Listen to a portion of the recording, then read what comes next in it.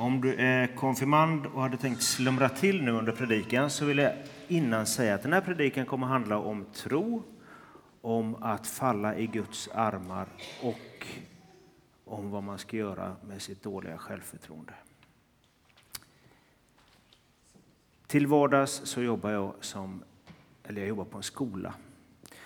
Och för 10 år sedan så fick jag frågan om jag kunde vikariera i en 5:e klass. Och den här 5:e klassen, den var duktig på att prata och vara rörig kan man säga. Säga positiva saker.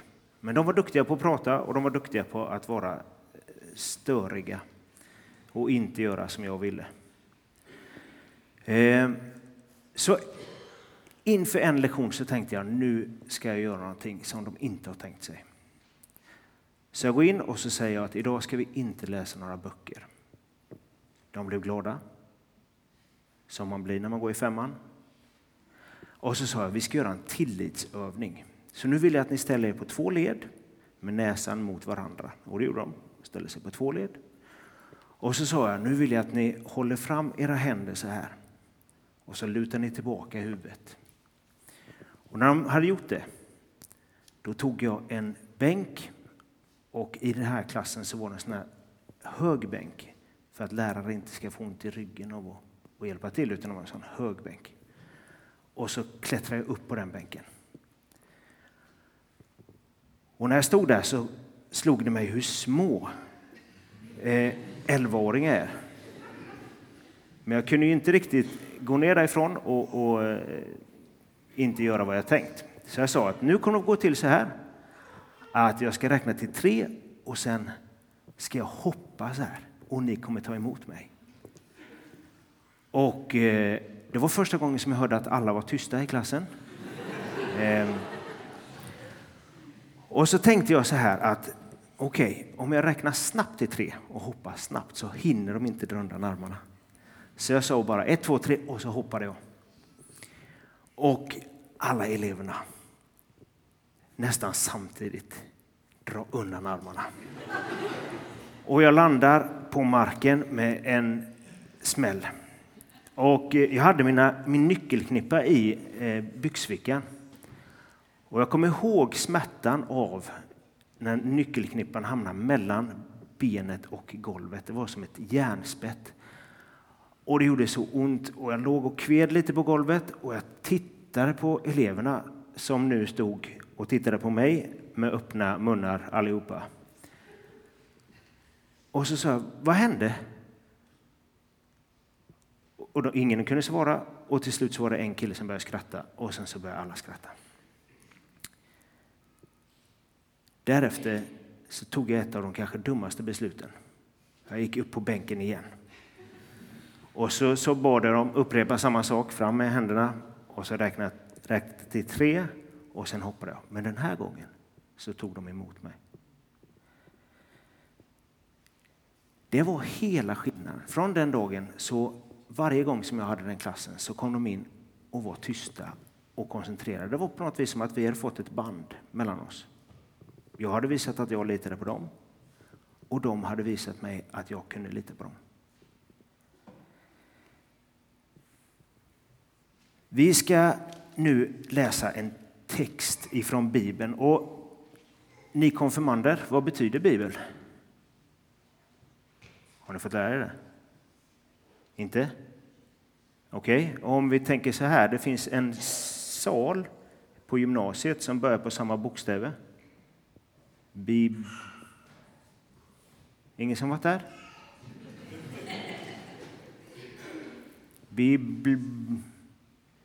Bibliotek, precis. Och vad hittar vi i bibliotek?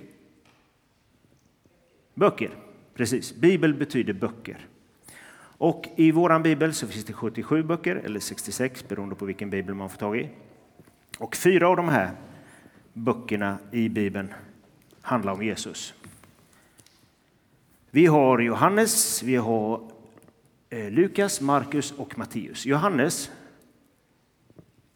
om ni frågar mig, det är min favorit. Den är ganska lätt att läsa, men är också väldigt, väldigt djup. Johannes, han var en av lärjungarna och stod Jesus nära. Vi har Lukas, en läkare. Han fick i uppdrag av en rik människa att den här Jesus måste du kolla upp. Och så åkte han runt och intervjuade folk om Jesus och så skrev han den här boken. Vi har Markus, kanske, det är för den som inte orkar läsa så många kapitel så är den bästa.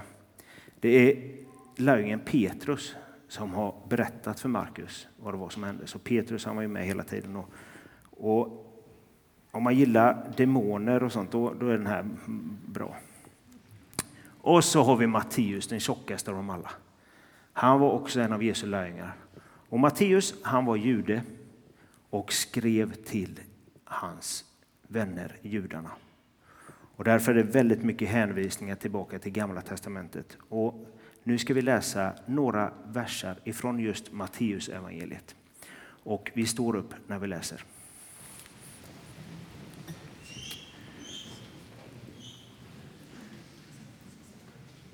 När han gick in i Kafarnaum kom en officer fram till honom och bad om hjälp. Herre, min tjänare ligger förlamad där hemma och har svåra plågor. Jesus sa, ska då jag komma och bota honom? Officeren svarade, Herre, jag är inte värd att du går in under mitt tak. Men säg bara ett ord så blir pojken frisk. Jag är själv en som står under befäl och jag har soldater under mig. Och säger jag till den ene, gå, så går han. Och till den andra, kom, så kommer han. Och säger jag till min tjänare, gör det här, så gör han det. Jesus blev förvånad och sa till den som följde honom, sannoliken, inte hos någon i Israel har jag funnit en så stark tro. Jag säger att många ska komma från öster och väster och ligga till bords med Abraham och Isak och Jakob i himmelriket. Men rikets egna barn ska kastas ut i mörkret utanför. Där ska man gråta och skära tänder. Och till officeren sa Jesus, gå, du trodde och det ska ske. Och i det ögonblicket blev pojken frisk. Vi ber tillsammans. Gud, tack för ditt ord. Hjälp oss att så här 2000 år efter förstå vad det är du vill säga till oss i Lerum idag den 21 januari. I Jesu namn. Amen. Varsågod och sitt.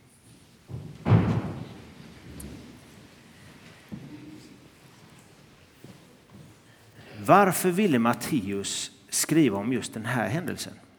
Jag tänker att Jesus, han gjorde jättemycket saker. Men så ville han få med den här grejen om en romersk officer som kommer och frågar Jesus om han kan bota hans pojke. Jag tror att Matteus ville att de judarna som han skrev till, att de skulle förstå att Gud är en Gud som bryr sig om inte bara judar utan alla människor. Att Guds kärlek inte bara är för ett speciellt folk, för några få, utan för alla. Att en tro inte bara får gälla några få, eller de som tror på rätt saker eller tror på rätt sätt, utan för allihopa. Jag tror att den här texten, den handlar om tro. Och tro är ett sånt där ord som vi hör väldigt ofta. Men vad betyder det? Om ni skulle förklara för mig vad tro betyder. Inte så lätt. Jag har ett litet knep på hur jag brukar göra med ord som jag förstår men kanske har svårt att riktigt förklara. Det ena det är att man ser om man kan det på något annat språk. I mitt fall så kan jag bara engelska så att det är inte så många språk jag har att välja på. Men om man skulle översätta tro till engelska. Är det någon som kan?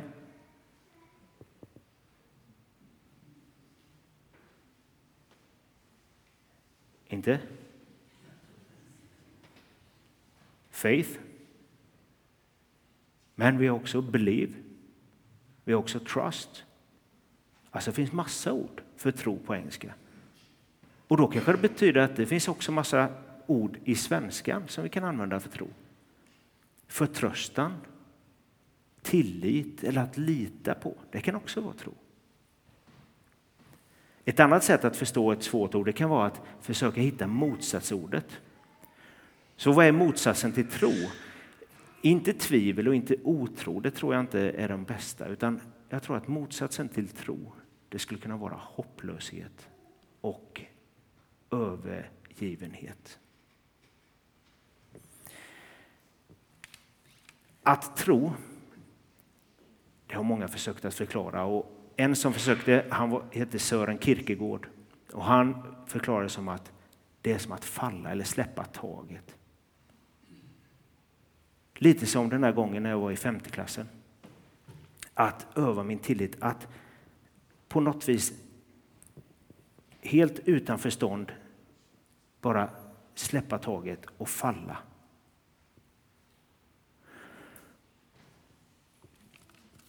Och det var ju precis det som den här romerska officeren gjorde.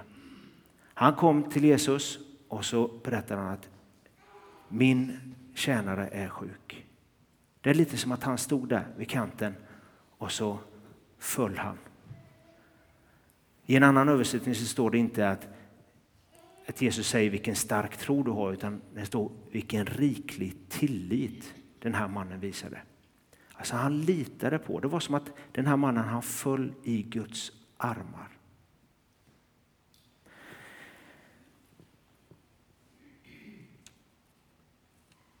Ibland så kan vi få för oss att en stark tro skulle vara att man tror på rätt sätt, att man verkligen tror att Gud skapade jorden på 6 dagar eller att Gud har satt en kille i en fisks mage i 3 dygn och sådär. Och så kanske man inte tror på det och så tänker man att då är min tro svag. Men det handlar inte om det. Det handlar om tillit och förtröstan, om att lita på Gud när det är jobbigt. Att våga falla i hans armar när allting känns mörkt.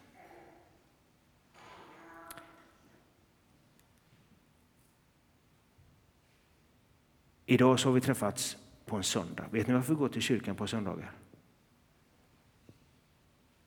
Ingen? För att affärerna är stängda? Ja. Det finns en förklaring till varför vi går till kyrkan på söndagar. Och det är för att vara på en söndag som något väldigt, väldigt stort inträffade. Jesus uppstod på en söndag. Därför kallades söndag ofta länge för uppståndelsens dag. Så de första kristna, de var lediga på lördagen, men sen gick de upp tidigt innan jobbet började på söndagen för att kunna träffas och fira nattvard. Vi går till kyrkan varje söndag för att påminna oss om att Jesus en gång har uppstått. Att när det är som allra mörkast, när det är som allra värst, då får vi påminna oss om att ljuset har vunnit över mörkret. Kärleken över hatet. Man skulle kunna säga så här att vi som samlas här, vi samlas här för att hoppas på att Jesus är vår Herre. Vi har samlats för, det finns en Göteborgsvits, jag skrev ner den. Vill ni höra en Göteborgsvits? Varför heter det kyrka och inte hoppborg? Förstår ni vad den är svår? Det är alltså, om man tänker att kyrkan är en plats där vi hoppas. Och det här är våran borg. Men en hoppborg kan ju också vara en som ni studsar i på Baggestorg.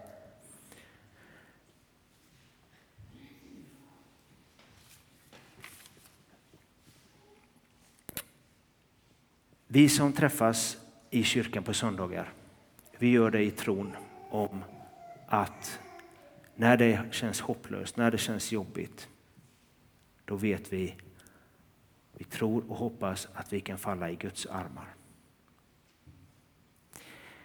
Men, och det här är väldigt bra, men det finns något som är ännu större.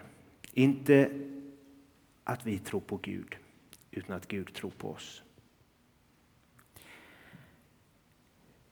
En gång på skolan så fick jag möjligheten att träffa en kille som heter Bartosz. Han vill alltid att när jag berättar den här historien att jag ska nämna hans namn, så därför gör jag det. Bartosz, han var också jätteduktig på att göra bus, kan man säga. Han var duktig på att inte gå på lektionerna. Och han gick i 7:an när jag träffade honom först. Och när jag hade fått jobba med Bartosz i ungefär 2 veckor så frågade han: Jakob, kan jag få låna, eller kan du följa med mig till mitt klassrum så kan jag få hämta min jacka? Och jag var lite lat sådär, så att jag tog bara nyckelknippan med nyckeln till alla dörrar i hela skolan och gav till honom. Och han gick och hämtade sin jacka. En vecka senare så fick jag höra att man absolut inte får låna ut några nycklar till elever. Särskilt inte om de heter Bartosz. Det hände ingenting då. Men den här killen, han fortsatte att vara busig och inte göra som hans lärare ville. Och på något vis så var det som att vi hade hittat varandra. Och han återkom ofta till det där. Bara, kommer du ihåg när du lånar ut dina nycklar?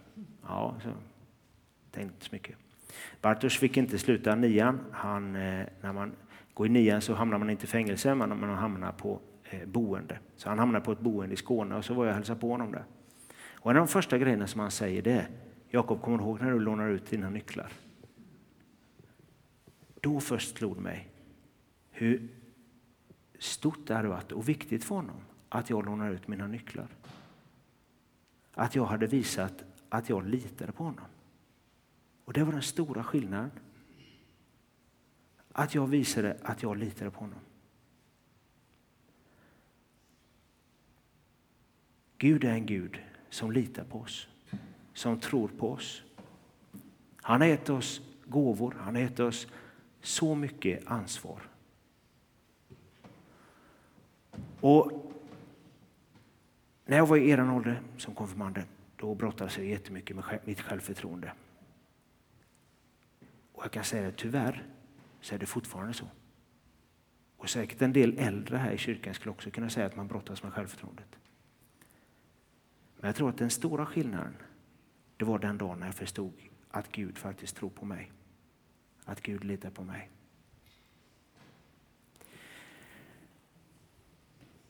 Idag har vi fått möta en officer som föll i Guds armar.